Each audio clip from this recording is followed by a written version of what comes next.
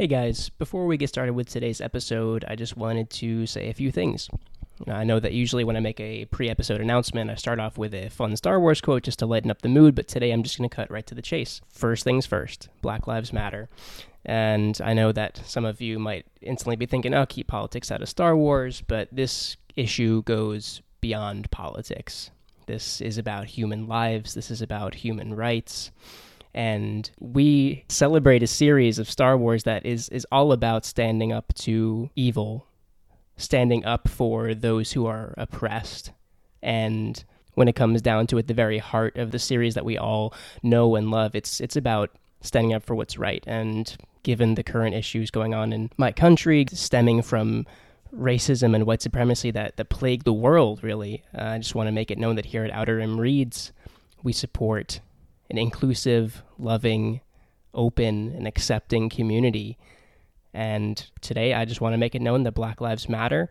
I've been doing my best to read up and educate myself on how I can become a better ally. I've posted a link in the episode description if anyone wants to learn more about how they can help, how they can donate, how they can learn.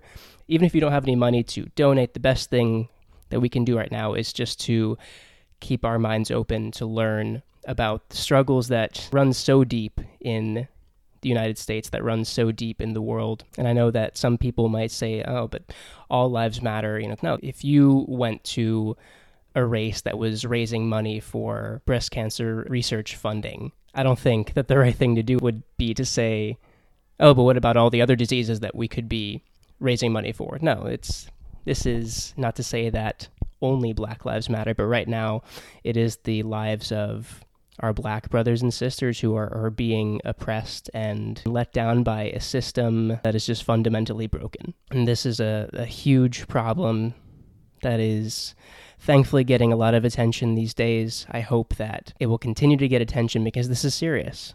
This issue runs deep, and I just want to make it known that here at Outer Rim Reads, we believe that Black Lives Matter, and I hope that everyone can play their part in creating just a better world for everyone, no matter the color of their skin. Without further ado, let's get into episode 12 of Outer Rim Reads.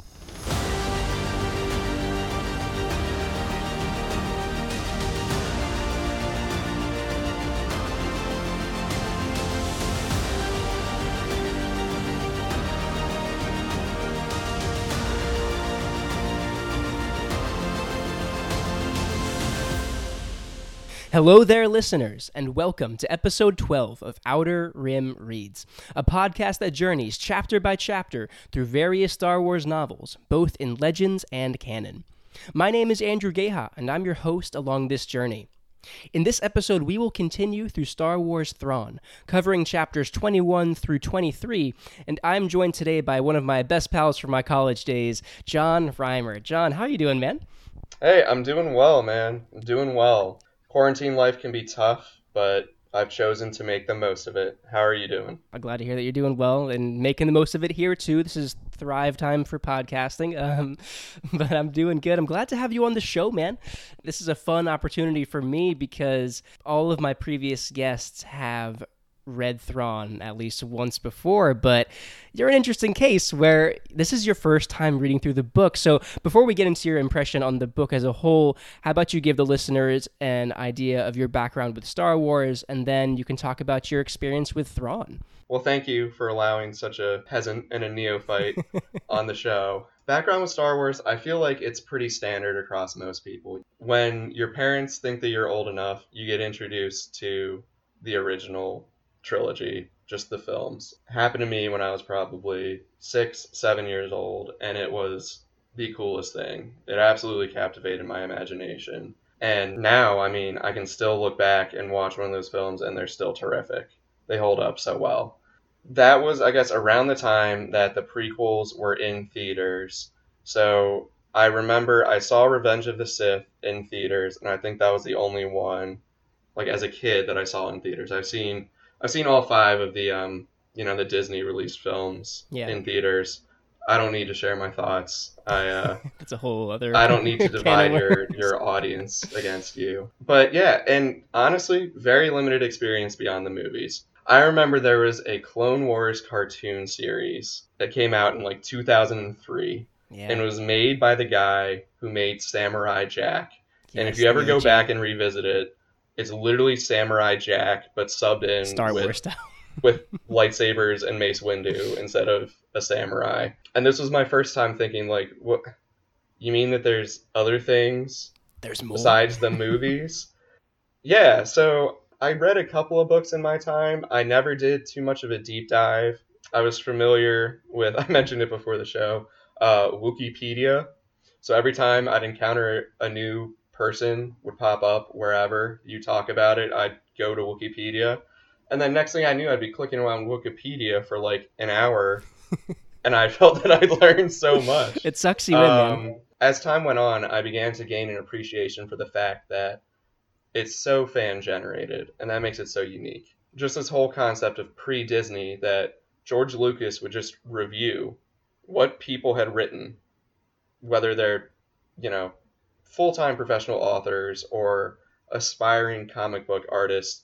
If it made its way across George Lucas's desk, he would officially indoctrinate it into the canon, or he wouldn't and say, "That was fun, thank you." But just the fact that the fans could actually Had a have a good say. hand in what, yeah, in what the larger story and what the fabric of this universe is very unique.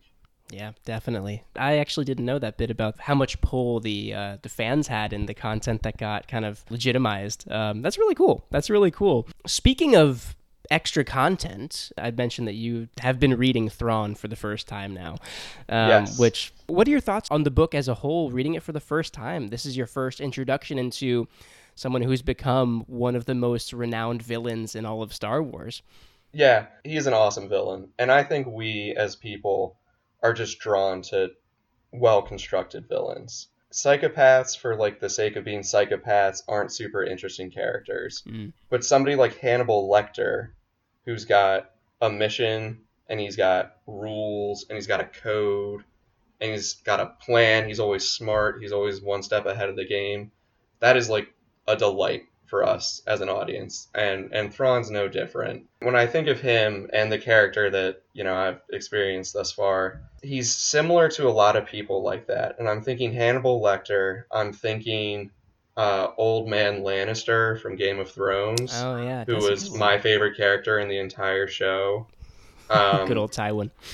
Exactly. But he's different in one key aspect to me, and that he doesn't really act like he's above it all. Like, if you're not an intelligent, competent person, and you try and talk to Hannibal Lecter or Tywin Lannister, they're not going to give you the time of day. They're going to just consider you dirt and keep on walking. And part of us, I think, like loves that sass, but Thrawn doesn't really have as much of the sass. Every now and again, he's like, "Oh, like looks like I was right all along," and we all kind of, "Yeah, yeah, you were."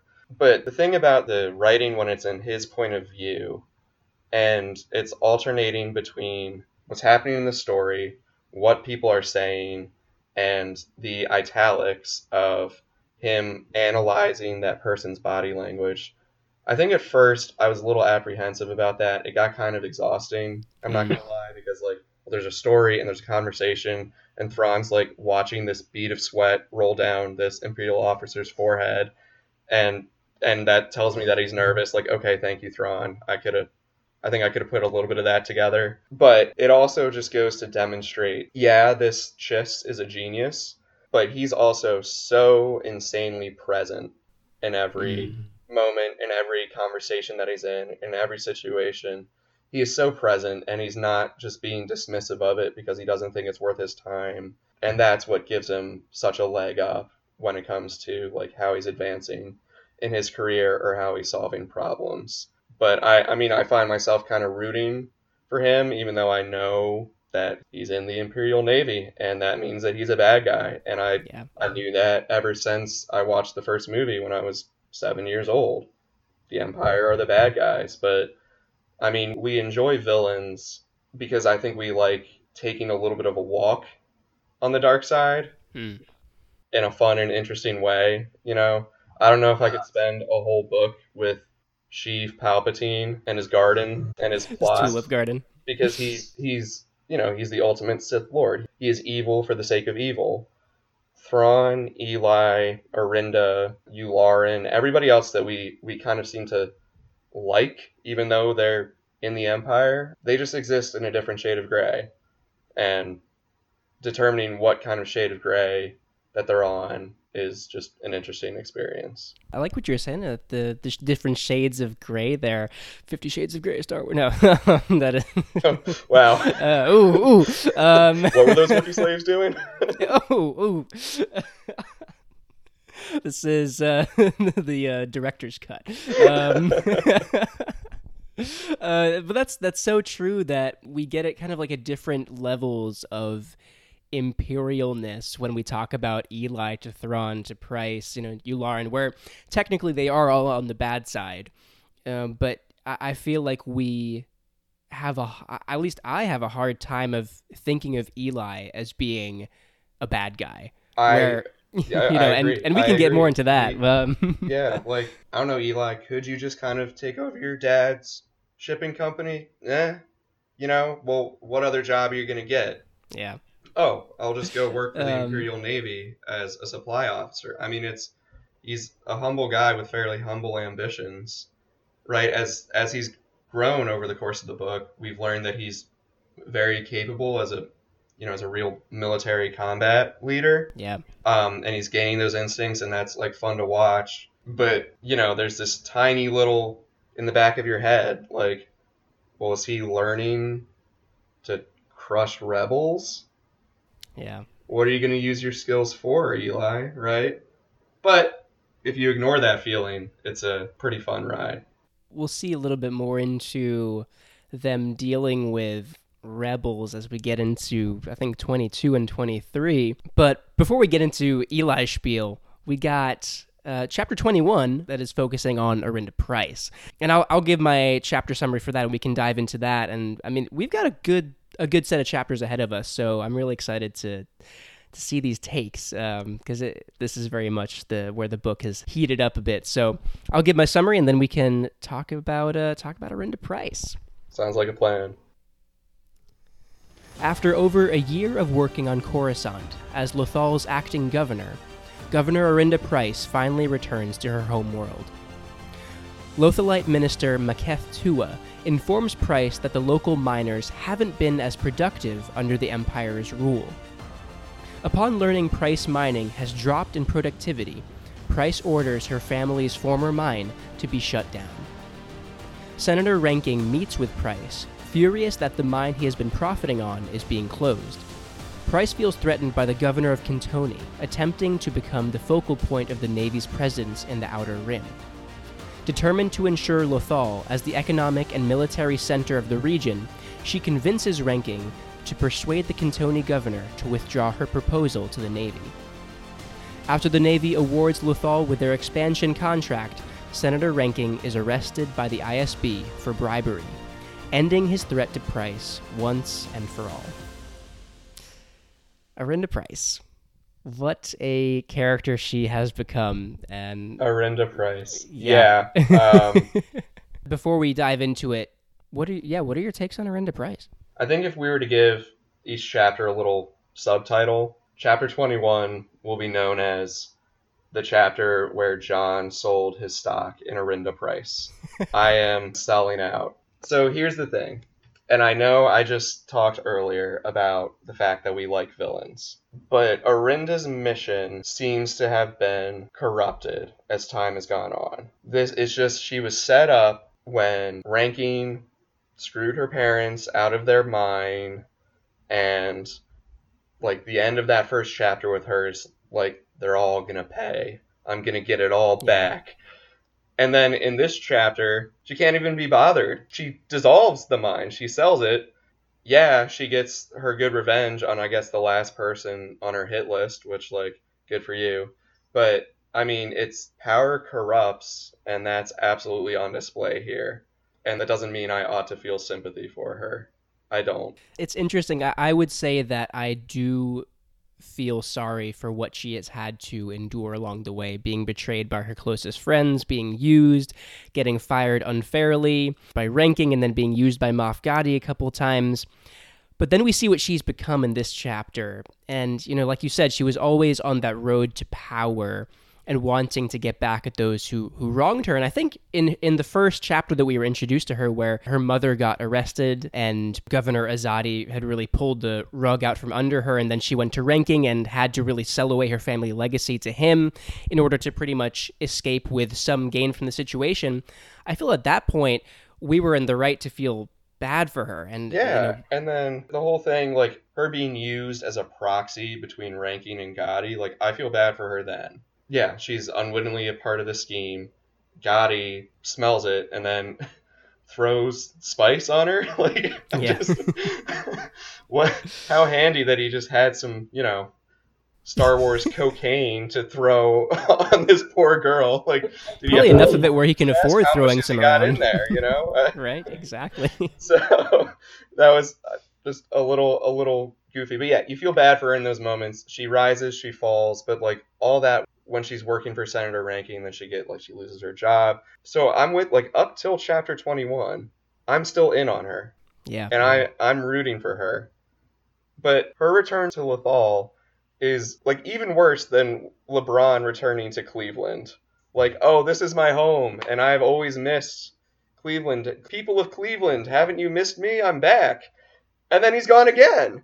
And yeah, he won a championship for Cleveland, but it wasn't his first championship. But he came up early on. And he's like, oh, I'm all about Cleveland. It's all about Cleveland. And he's actually treated Cleveland way better than Arinda Price is treating Lothal. On that note, let's get into how she's acted in her return. Because she's very ruthless in this chapter, as we've come to expect from her, but this is kind of next level. So she's back. She is governor of Lothal after a year of kind of running around Coruscant, helping out Grand Moff Tarkin, kind of making a name for herself. But now she is legit governor.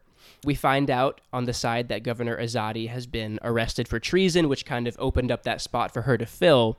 And she gets greeted by this Minister Tua right off the bat, and she instantly is dismissive of Tua and also kind of dismissive of the surroundings that she sees in Lothal, where it's it can't compare to Coruscant, yet here she is. Yeah, and she becomes increasingly disgusted by it. But you were raised here. I mean, I guess maybe this just proves that Zahn, as an author, just knows what he's doing. The fact that I'm getting so worked up about this and that I've just started reading it. But when you frame somebody as oh, I'm doing this for my parents, I'm going to get it all back, and Coruscant will be exciting, but I can't forget my home. She comes back and she doesn't like walking on the ground because it's not Coruscant. Well, I would argue that she did want to forget her home, because she once she was at Coruscant, she kind of was never going to go back to the depths from which she rose from, and she had intended to get the mine back, which she did before dissolving it. But I think because she had worked to get rid of her wild space accent, she kind of pushed away all of her connections from Lothal. She moved from working in a Lothal Citizens Assistance Office on Coruscant to just working in the politics that are way above the everyday Lothalite citizen. I guess to me, her motivation for coming back to Lothal wasn't that she was hype about returning home. There was no sentiment for her returning home as much as returning in the highest position of power that she could be there. Where she's more familiar with the surroundings of Lothal than she was with Coruscant, and she's returned as the baddest of them all on the world where she started out with pretty much nothing. I guess the only reason why I don't believe you is in the first couple of pages, she just keeps on saying oh, she's finally back. Oh, finally home. And I know Tua asks hey, how long are you staying around? She's oh, hopefully permanently, or at least a good while, and it ends up being I don't know, a week.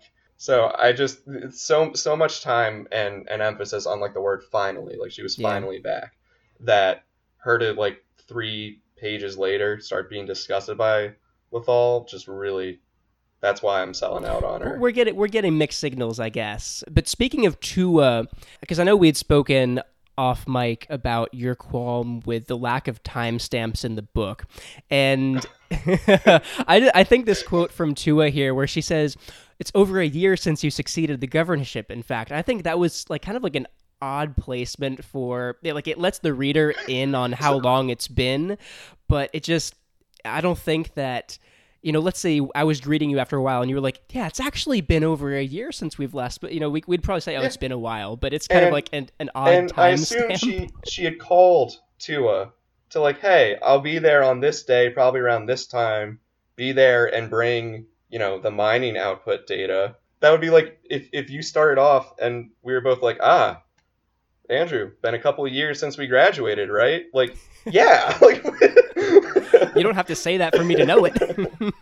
So speaking of this mining output data, because Price has been put in charge of the kind of like the industrial production on Lothal and overseeing that production. And we gather that the miners aren't really working as hard and that Price Mining has apparently tapped out of their vein of dunium, which is, from this whole book, we've been gathering that this metal is the most valuable that's just being bought everywhere by the Empire. And so the fact that Price Mining has apparently run out is just a no-go for Price, and that's why she says, all right, shut it down. If there's no dunium, it's just a waste of resources otherwise. Which, like you were saying, it just in the blink of an eye after hearing that, oh wait, there's no more dunium at my former family's mine, then that's all she needs to be like, all right, close the books on it, we're done. Which Yeah, you couldn't. that's kind of like the last tie that she cut off from her upbringing at Lothal. Like she's back, but she has gotten rid of her initial motivation to return, I guess. Yeah.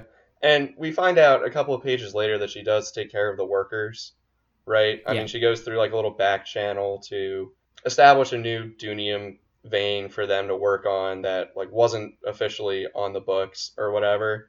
But I mean, on the books, Price Mining, the company, is gone. It's gone, just in the And blink of an eye. and when she goes to talk to Ranking about it, and like, hey, Price Mining, it's gone. I know you're a 10% holder. Company's gone. Like, is revenge really worth all that? I guess to Price, maybe it is, and it seems petty, but it's probably exactly what we've come to expect from the higher ups in the Empire. They're all about playing that game of revenge because, like you said, Ranking barges into her office just totally pissed that quote unquote his mine has been shut down because he was making a lot of money off of it, and Price is like, yeah, sorry, it's shut down. I closed it up. And we can gather that this is mostly off of revenge because right after she sends him away, she does contact, I think, a former coworker.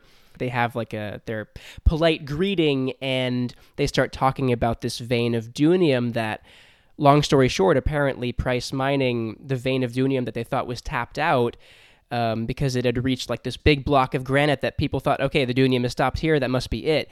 But she's talking with this former associate, and apparently this person whose name is Echoes and her company have been mining into this kind of the continuation of the dunium vein that people didn't know existed, right? So you're right. It seems like she just totally closed Price Mining off to Ranking and is allowing this other associate to mine the dunium on the other side, kind of to get back at Ranking, where it's like her family mine's gone, she's got Ranking pissed, but there is still more dunium to be mined that no one knows about except her and her now associate, Echoes, where you've been reading this book and her kind of bitter rivalry now with Ranking, and as much as you hate Price, I do love how she shut him down here, where he was saying, you can't expect me to kind of lay down and let you close this mine, and she kind of just step by step says, first, the mine is too small to be worth a big fight from you.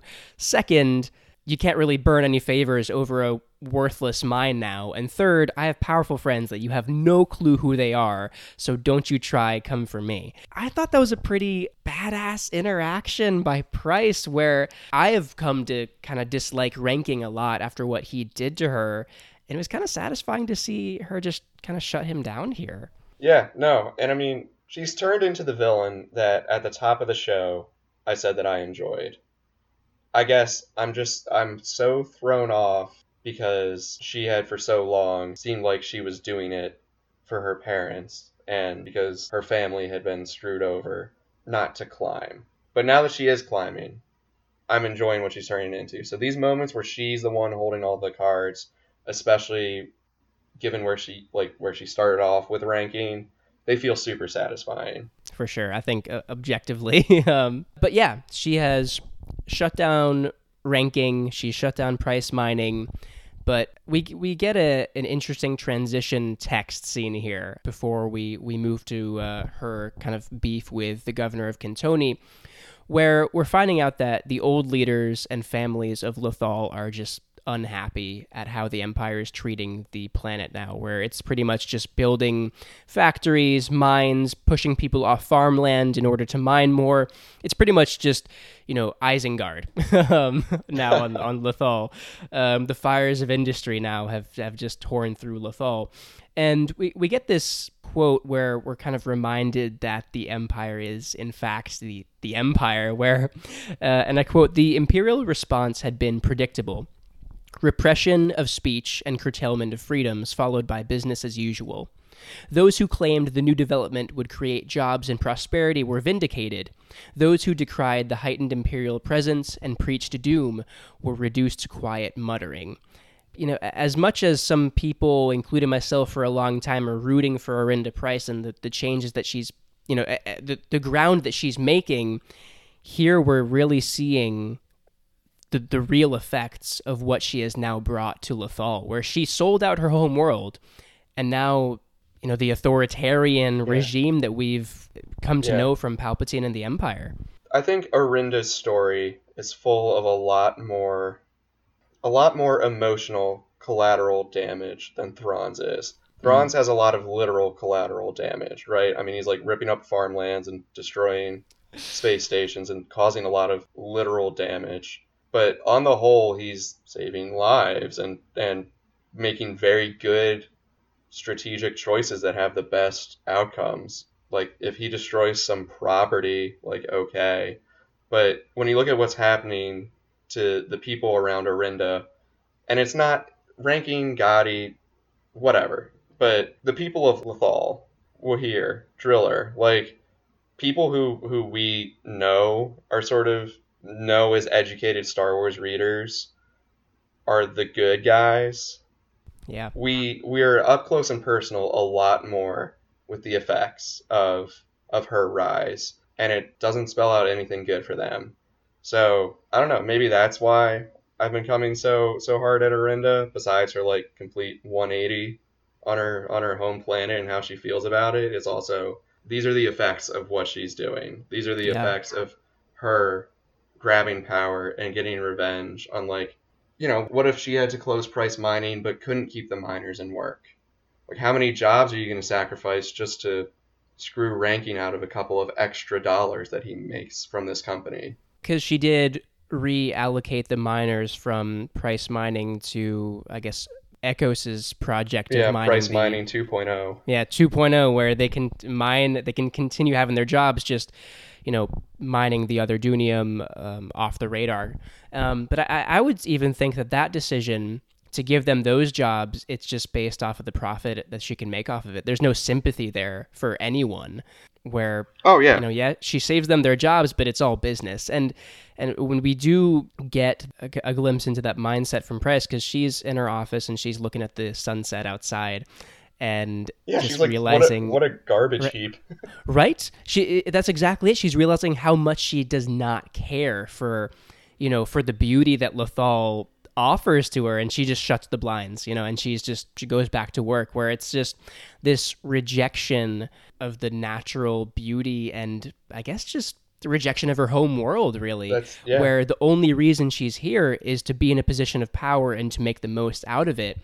And I really like what you were saying, comparing the kind of the fallout from Pryce and Thrawn, or contrasting them rather, where the effects that we see from Thrawn's adventures, torching farmland and capturing and smugglers and blowing up parts of space stations. This is all it's all physical damage, but Pryce's journey, it's like a different kind of warfare. Her home planet is losing more and more of its freedoms as she ascends. And how many other planets, is that happening to at the same time? And then exactly, has anybody that she really crossed paths with in Coruscant turned out okay?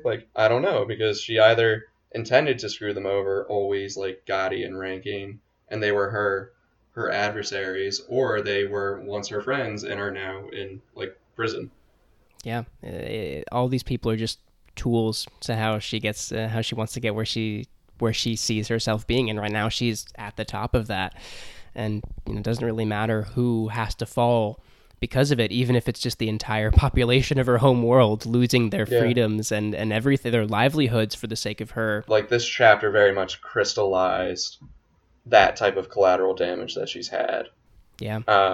And that's why I'm like, okay, well-crafted villain, but you've lost my sympathy.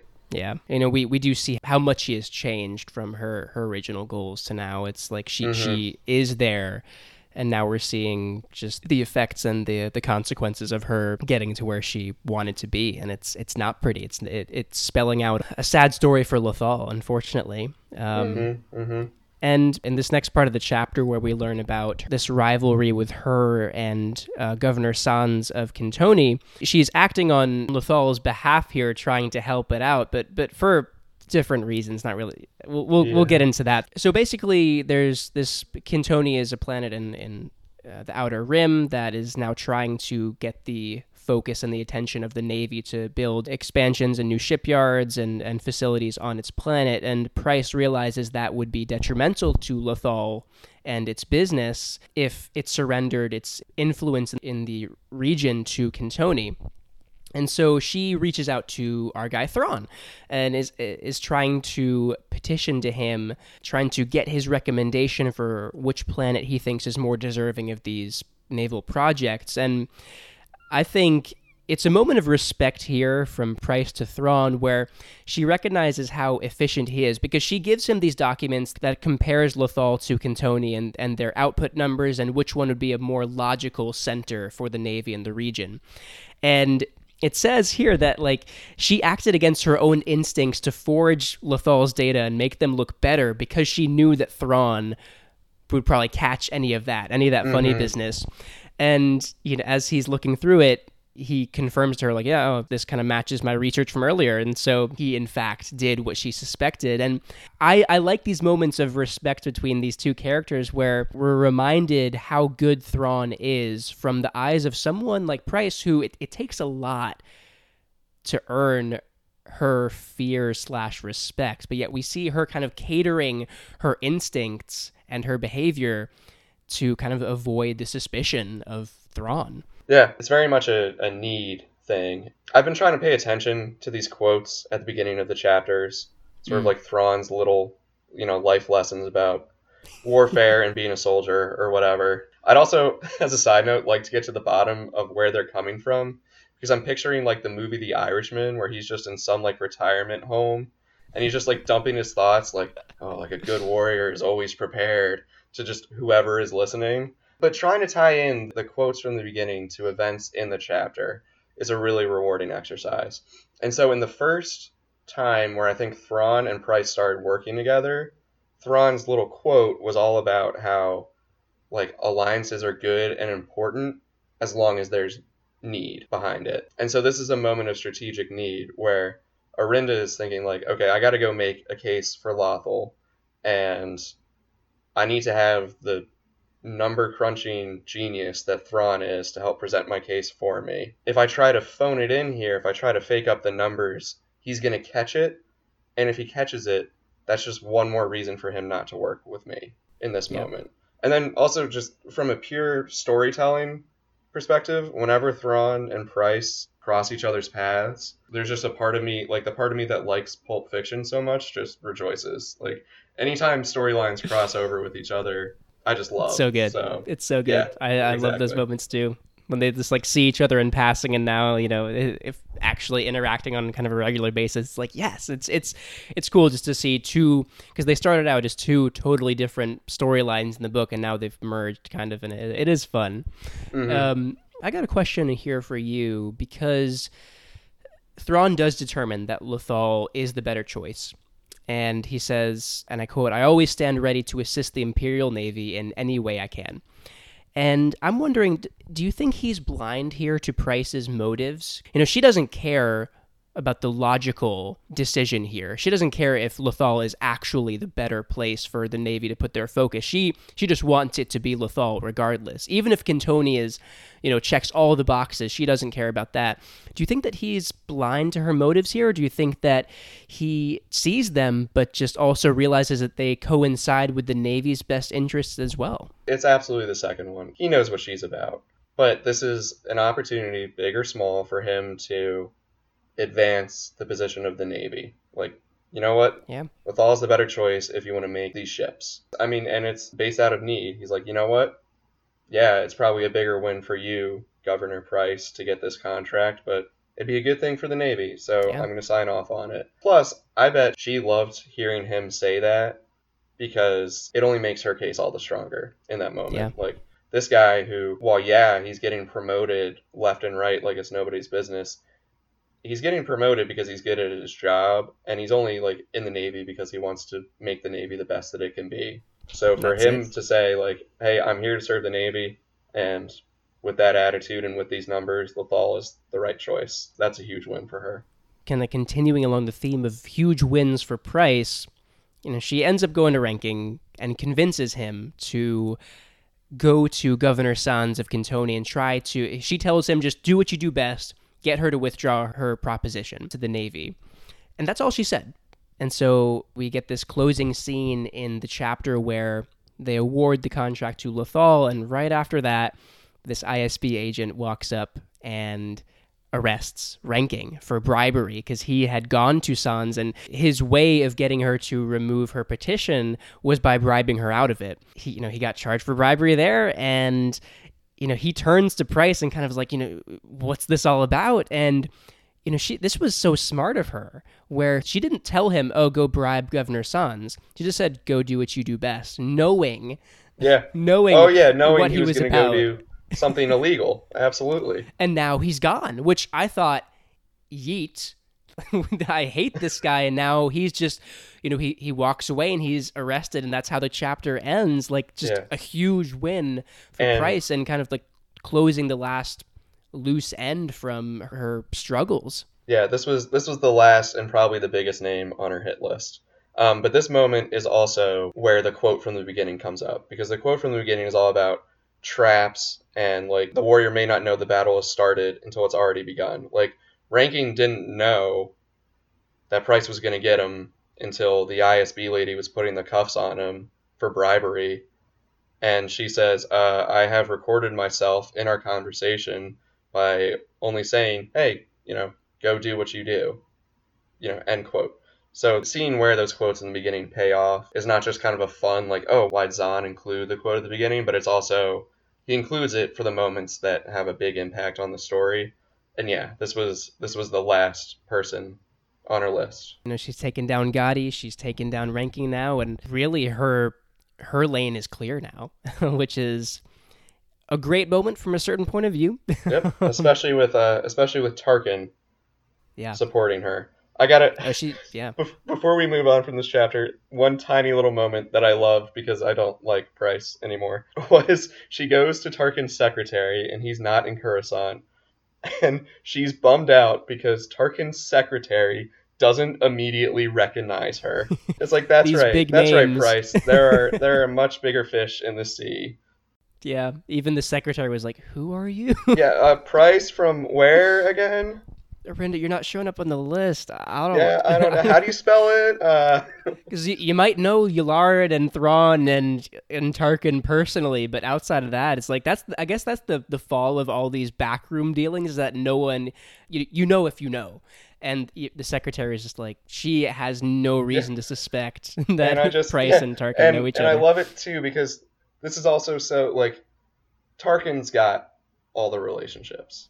Yeah. Tarkin's got all the power. So, like, how many other people like Price has Tarkin been supporting on their rise and come into that office asking to see Tarkin, and Price is just one of all those people. And she hates that, and I love it. Yeah. I mean, that is a good point, is that for all the gains that she's made, to some people, she'll only ever be another person visiting the office, which is... Exactly. a humbling moment, Oh, for what's price. that? Like, secretary's like, oh, what's that? You're a governor? Like, oh, go wait in the waiting room with all the other governors I've who heard want to that a meet with lot. Tarkin. Yeah, Oh yeah, of course you're governor, sure, and I'm the yeah, supreme chancellor. I'm Sheev. Removes the mask and is actually Palpatine. Potted flowers on the desk. Tulips, tiptoeing through the tulips yet again. But yeah, that closes out chapter 21. Any closing thoughts before we move on to chapter 22? I mean, you've kind of made your stance very apparent. Yeah, I've made my stance apparent. This is not like she's an interesting character and she's an interesting villain, and I love her inclusion in the story. Not just when like she and Thrawn literally cross paths, but the fact that they have similar arcs. They're both overcoming obstacles to gain power within the Empire. It's just a fun addition. But yeah, as far as a sympathetic character goes, like I don't care. I don't care how much spice she got thrown on her. Tarkin could throw some more on her, and I won't feel bad. I don't care if Tarkin it can do stains the- her nice dress. Yeah. Yeah. I love it. I think you're the first guest who's been on that has just truly been, and rightfully so, I guess, just like critical of Price. Hey, I mean, I mean, this is why I have you on. these are my takes. You can like them, you can not like them. Yeah, it is what it is. So yeah, I'll get into my summary for chapter 22, and then we can go in from there. Sounds like a plan. The Chimera travels to the planet Botijef to quash a secession revolt. En route to Botijef, Thrawn and Eli discuss the Navy's massive secret project, and Thrawn studies Jeffy art in order to gain a tactical advantage over them. He predicts Botijef Governor Quesel to send his forces to face off with a Chimera upon entering the system, and that is exactly what happens. Arriving to Botijef, the Imperials see turbolaser emplacements surrounding the Capitol building. Governor Quesel hails the Chimera, demanding they leave or be fired upon. After Quesel refuses Thrawn's request to disarm, Thrawn sends a squadron of TIE fighters to destroy the turbolasers. Distracting Quesel with the attack, the Chimera engages its tractor beam on one of the Jeffy corvettes, and they discover Governor Quesel to be on board and trying to flee the system with a host of stolen Jeffy artwork. They arrest Quesel, ending the conflict. So we're back with Thrawn here, and I don't know. Thank God. Yeah, thank you. Good for you. I've been kind of keeping tabs on throughout the book how Imperial sounding certain names are, whether they're of ships, whether they're of people, because Thrawn and Eli are told by Fleet Admiral Donasius to head to Botijef, and I thought, what a badass name, like Donasius. Yeah. That's legit. Are we sure this guy isn't a Sith? That is like that's a pretty Sith name. Darth Donasius. Oh, get the alliteration in there too. It sounds, yeah, he could be. He could be the other. Because we haven't heard of Vader in this book yet. Maybe it's maybe Sheev has another apprentice. So yeah, we haven't heard him by the name Vader. Only Thrawn said that he knew Anakin Skywalker, and Palpatine's like, oh well, we don't use that name anymore, but good reference, bud. I see what you're trying to do. Yeah. It's like walking up to Wayne Manor and being like, I'm a huge Batman fan, and Bruce Wayne being like, oh, great. Oh, that's interesting. Cool. Show you my garden. Yeah. So we get an interesting moment here because the reason that they're being sent to Botijef is because this Governor Quesel is trying to secede the planet from the Empire. And this scene is in Eli's point of view, and we're gathering his reaction towards the facial expressions of the rest of the bridge crew, where they all are tense. They're heading into pretty much a round 2 of what the Clone Wars was all about, where it's just the Separatists seceding from the Republic, and now there's a planet who's trying to secede from the Empire. And they're all probably thinking back to how bloody the Clone Wars were, and Eli's thinking, no one wants a repeat of that. And exactly. I was thinking that probably a lot of them had fought in the war themselves, and I think this is a glimpse into how even those in the Empire, even if they're the bad guys, there's a lot of them that don't want war, where lives are at stake. And I love the humanity that we can see in guys like Eli and also the bridge crew here, where, Pharaoh is one of them, and just the other officers there, where no one really wants to go in and start killing people because they've been through that, and it was bad. Yeah, absolutely. They know that they're like, if they don't play this right, 5 other planets could join Botejef and want to secede, and then you're just going to have a terrible situation on your hands. Right, they're not worried about losing. It's not like, oh man, we're outnumbered and outgunned here. It's, no. Like, we could crush these guys in an instant, but if we do that, where's it going to lead? But at the same time, if we let them get away with this, and we let them just secede and we don't really show them, who's really in charge here, well, what are we going to get in that situation? So, yeah, they're all thinking, it's not the consequences of today, it's the consequences of playing today wrong. That is really good, because they're thinking larger picture here, which is great teaching from Thrawn. And they're talking amongst themselves because Thrawn has opened the floor to the officers, asking them to comment on the situation, give their thoughts. And they know that they have, and I quote, "We've got enough firepower here to carve our initials into Botejef's bedrock." And first of all, that'd be funny if they're just carving like, "Hey, Thrawn was here," onto their, just turbolaser artwork. But they know, smells. Right? Eli, Governor Quessel sucks. Just like smack talking, just like texting via turbolaser, subtweeting, where they know that they have the firepower to just annihilate these guys, but there's got to be a reason here that Quessel is inviting them there.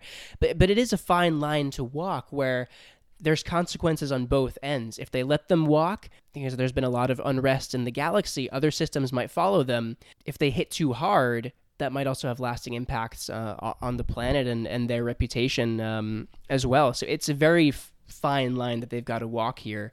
But they go to Botejef nonetheless, and on the way, Thrawn is studying their artwork, trying to gain an advantage. We get a good text where he's literally just analyzing let me see if I can find it.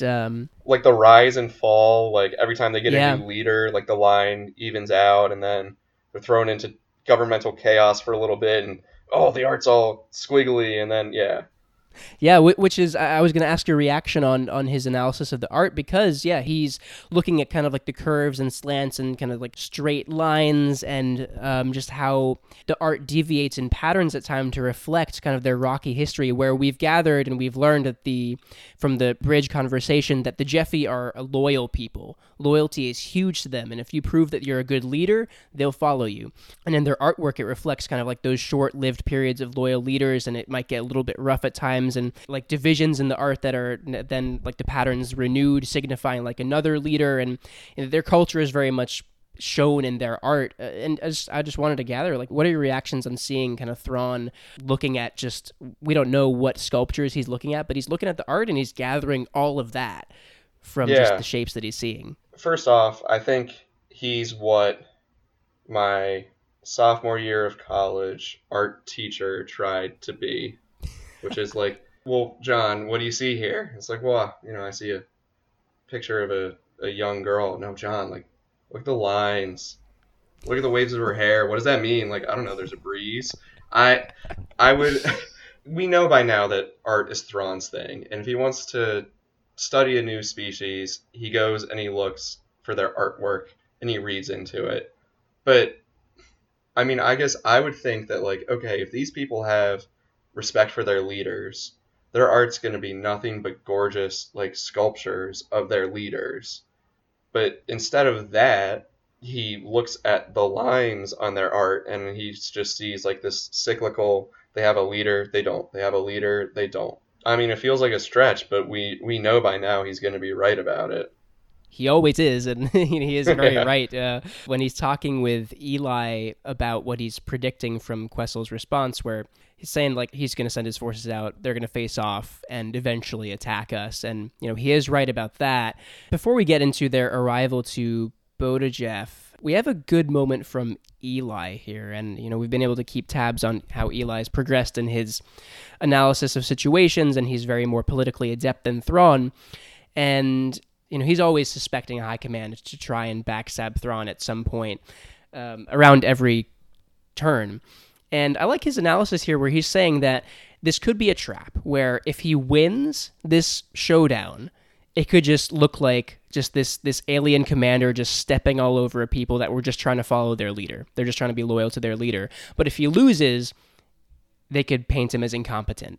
I just love these little moments of insight from Eli where he's showing in kind of like a different way than Thrawn the outcomes of what each situation could yield in a way that Thrawn throughout the book hasn't been able to realize. And I don't know, I thought it was a good moment from Eli just pointing those two facets out and just preparing Thrawn for what this situation could mean on a grander political level. Yeah, and I feel like Thrawn had the same appreciation that everybody on the bridge did of, if we play this wrong, we could be facing civil war.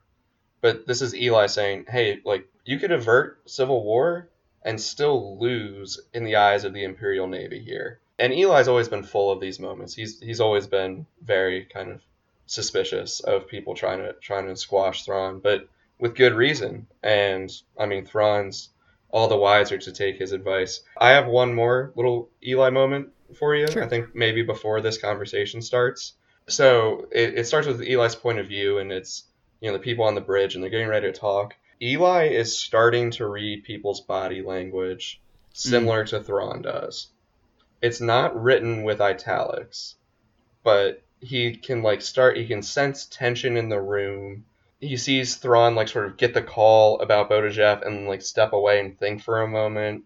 And Eli's like, ooh, that's important because Thrawn's already got his plan right there. He's starting to pick up on body language, which is just one more thing that he's continuing to learn from Thrawn, but it's being written into the book in a very subtle way, which I'm really appreciating. Like you said, it's not as in your face as just Thrawn having these italic sections throughout, or sentences, where it's a very organic perception from Eli, where he's kind of feeling the tension in the room and noticing when Thrawn kind of just is staring blankly into where the hologram had disappeared, and he's thinking hard. He knows the gravity based on his body language.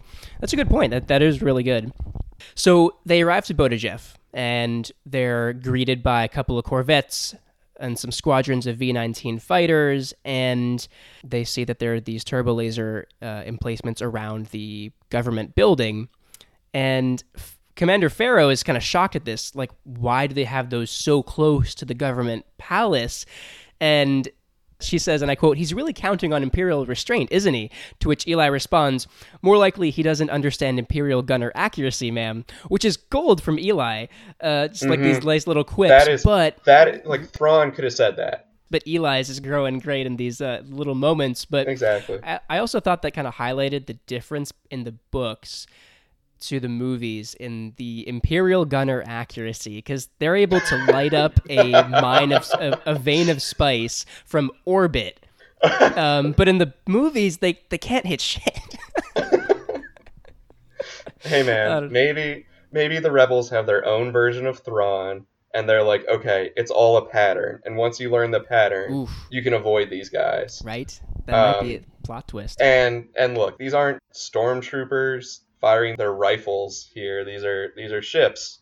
We assume that these ships at this point still have great training. I don't know if the education system within the Empire kind of deteriorates by the time Luke Skywalker shows up, and that's why the officers get so incompetent, or Thrawn's just lucky to have a good batch of well-trained people around him. He does have a good effect on those around him, I think, and I think that does play a part into it.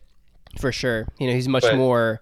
But yes, Andrew, the line of Imperial gunner accuracy does not age well in the larger Star Wars timeline. Not like fine wine. No, it's kind of just like milk that stays in your fridge. Just, it starts out great in Thrawn's book. It's good now. It's good when he needs it. But let's talk about Thrawn's strategy here. So he has his TIE fighters kind of make a screen in front of the Chimera, and then he also sends a couple of TIEs to make flybys by the corvettes, flying really close, just doing a quick old flyby. And when they did that, Thrawn notices that one of the corvettes kind of twitched at that reaction, where it's like this TIE fighter flew too close and they reacted kind of as if to avoid it, and the other corvette stayed motionless. Even with the flyby, it just did not move. A small scene, but we'll discuss that the importance when the battle's up. So Questel contacts them, and I love this moment here where, because Thrawn's asking him to disarm, he's saying that there's this Clone Wars treaty that your planet signed, you're in violation of it right now, you have to disarm first. And he's saying, and I quote, "You want those turbo lasers gone, Commodore Thrawn? Fine. Do it yourself." And Thrawn's just like, "Very well." And then he's like, okay, sent some TIE fighters to blow up the turbo lasers at the palace. And it's just like, okay, fine, you asked for it. This is the military version of that card game they were playing in the academy, where it's all about bluffing and who's got the better cards. And my man here thinks that he's got the better cards because he's like, you know what? You're going to try to blow up my cannons, and you're going to wreck my palace, and everybody's going to see it, and now I'll be the martyr that, like, I'm looking for. So, like, I dare you. Go ahead. But Thrawn truly actually has the better cards because he's got the Imperial gunner accuracy that, in this point in time, is still the best card. I love that callback, and that's a great connection where Questel thinks he has this unbeatable hand where it's like, either way, you're going to look like the bad guy here. And I love kind of Thrawn's clapback here when he says that, because Questel's kind of make this big deal about, I'm going to die with grace and dignity, and, you're going to have to literally blow us up in order to get what you want. And Thrawn just says calmly, and I quote, "Your spirit is admirable, but your dramatics are quite unnecessary." And they just we're not handing out any Academy Awards around here, pal. You're at the wrong show, man. And while Questel is distracted by these TIEs blowing up these turbo lasers, the Chimera gets one of these Corvettes in his tractor beam, and we see that the image of Questel in the hologram shakes because he is on that Corvette. And, we find out, like you were saying, that he was trying to bait the Imperials to destroy the palace, and that would have covered up his theft of the art, because we see in the background of his hologram, there's a bunch of expensive artwork that he has with him.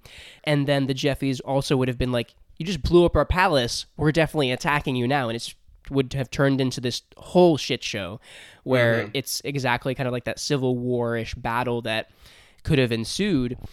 And how Thrawn knew that he was on the Corvette because of how it twitched, where that showed that it was a human crew, that Questel was trying to escape with his human crew, where the Corvette that didn't twitch was piloted by the Jeffys, who had trusted their leader. It's back to that theme of loyalty from them, where it's like, we're following your lead, we're not going to twitch no matter what they try. We're not going to flinch at whatever they throw at us. And that's how Thrawn was able to know which Corvette Questel was on. Yeah, I wrote in my notes here. My notes were written just sort of like thoughts in the order that they happened in the chapter. I couldn't really always link them back. I wrote down a couple of like quotes, but my notes say, quote, "Questel tried to hit him with the old switcheroo," end quote. The old switcheroo. The old I switcheroo. think would be the subtitle of this chapter. The old switcheroo. I need you to write the screenplay for this. Yeah, I'm going to add two things. I'm going to add years so we know. Oh, yeah, timestamps would be nice. I'm going to add stupid little subtitles to each chapter. I'm looking forward to that. I need that content. Because it didn't work, and I love that Thrawn actually had made up the whole bit about the Clone Wars treaty. There was no treaty, but he was just trying to buy time and distract Questel, which it's great thinking by Thrawn, and it was really convincing. Especially because I feel like we don't hear Thrawn lie a lot. Like, he's very smart. He's very smart, and he can sort of bluff his way through cards, but, like, he usually has the upper hand, and he just is like, okay, you want to call me, here I go. Like, that's not actually bluffing. Like, if you have the good hand, you're not bluffing. Yeah. So we rarely see him lie, and so for him to, like, pull this fake treaty right out of who knows where and throw it at this guy just to stall for time is awesome, but it felt like something new for him. He created his upper hand there instead of just, being brilliant in the moment. He kind of just created the material to make the moment exactly what he needed it to be. I love this bit where, because they're bringing the ship in with a tractor beam, and the stormtroopers are going to board it, and he's telling Did you grab the same quote that I did? I think let's see here. I love where he said, and I quote, "Take care with the prisoners. Take even better care with the artwork." That's the one. That's the one. This is Andrew. This is leave the gun, take the cannoli. This is This is an instant classic, so I'm glad that you grabbed it too. It's so good. Also, just from Thrawn, where we know how much he loves art, but he's like, he's being Yeah, civil with the prisoners. Don't hurt them. if one of those But prisoners falls out of the ship, like, okay, whatever, you got to break a couple of eggs. But if one of yeah. those 57 pieces of artwork falls, Then heads you are have to gonna answer to roll. me. Heads are gonna roll for the artwork, and so it's just so good. Whereas like, yep, the artwork is what's really important here.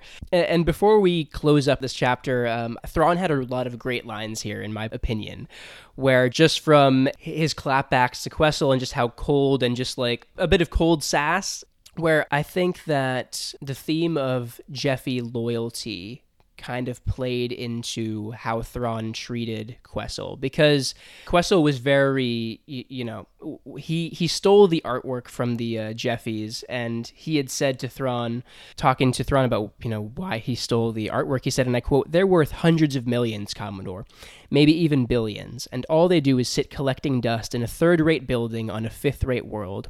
First of all, I'm like, great, another Imperial racist, that's awesome, exactly what we expected. But it shows how he's taken advantage of the Jeffy loyalty there, where they saw him as their leader and they trusted him implicitly, as their culture goes. And Thrawn, who is a Chiss, and we have learned from Eli's knowledge of the Chiss and the legends about them that the Chiss value loyalty a lot too. And we're seeing, Oh, good for you. we're seeing Thrawn see this guy manipulate a species because of their loyalty, coming from Thrawn, who is implicitly loyal himself. And I think that might have added a bit of a personal note for Thrawn here, where we did see a lot of more coldness from Thrawn in his treatment of Governor Questel, probably because it struck a note with him, where he values loyalty, and he just saw a whole people get manipulated by this racist imperial governor, taking advantage of their loyalty to just make a pretty penny off of it. That's a great point. And the governor would, like, if his plan worked, he's gone with all this art. That one more personal note for Thrawn: the governor doesn't care about the art; he cares about the money that the art can fetch. That's a good I point. think I also kind of read that line of like him low key trying to bribe Thrawn for a minute, like, "Hey man, you let me slide, I'll split this artwork with you." But yeah, that is a great catch, Andrew, because this is a guy who's manipulating some other race of being out there, some outer world group that, for all intents and purposes, could have been the Chiss, could have been Thrawn. Like, you're right. Yeah. That is an excellent point. And, I love how Thrawn just kind of just put that case to rest, where we've got a couple of lines in different chapters from Eli where another day, another mission, another day, another crisis. And I wrote here my notes, another day, another thick dub for Thrawn. So, so that ends chapter 22 here, man. Do you have any closing thoughts on 22? I do. I do, sort of more about how it functions within the story. I'm really enjoying these little self-contained adventures that have their own little climax and resolution. But at the same time, they have they have another Dunium leading to the Death Star conversation Yeah. in this chapter.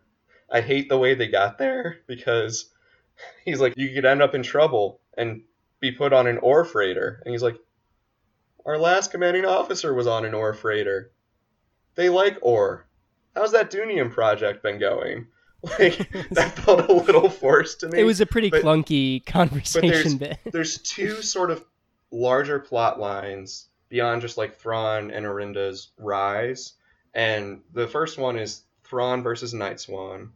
And the second one is Thrawn uncovering what's going on with the Dunium and saying it without saying it. This large project that's being built somewhere with the largest hyperdrive ever, the biggest thing the world has ever seen. What could it be? Who knows? Wink, wink. He hasn't seen the movies, apparently. Yeah, well, clearly, because he still thinks Imperial Gunners can aim. Yeah. But I love that even within these little vignettes, there's references to those larger plot lines. Like, the last couple, it's been like, oh man, is Night Swan behind this? Like, oh, this looks like it has Night Swan all over this. I'm interested in seeing where those larger plot lines go, but I'm also just refreshed by a tiny little self-contained chapter. So very well done. Chapter 22 is a winner.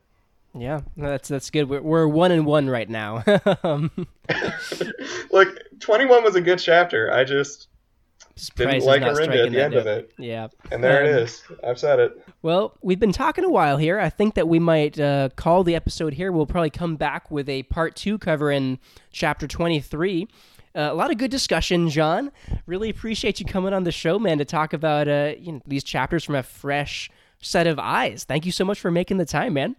Yeah, and thanks for having me. I mean, this has been a great way to pass the time during quarantine, just digging into this story in a familiar setting, and that it's Star Wars. But I mean, I've got new characters, very interesting ones, an interesting plot, and for my little nits that I've picked with Zahn and his writing, overall super engaging, and I'm super into it. So yeah, I appreciate the opportunity. I'm glad that you're enjoying the ride so far, and I know that you had told me that you've only read up to what we're covering, and so the rest of it is very much still a mystery to you. So I'm excited to see your reactions as you go on to finish the book. But yeah, thanks so much for making the time, man. And listeners, thank you so much for listening. If you'd like to follow Outer Rim Reads on social media, feel free to give our Twitter account a follow at Outer Rim Read Pod. And you can listen to the show wherever you get your podcasts. If you listen on Apple Podcasts, feel free to give the show a good review if you're enjoying it. Good reviews on Apple Podcasts really help other listeners who are interested in Star Wars literature to find Outer Rim Reads. Outer Rim Reads is created by Andrew Geha, it is produced by Andrew Geha, it is edited by Andrew Geha, and we will be back in 2 weeks with episode 13. So until then, sit back and enjoy. We've got some live music scheduled soon. Word has it Figrin Dan and his band play some catchy tunes.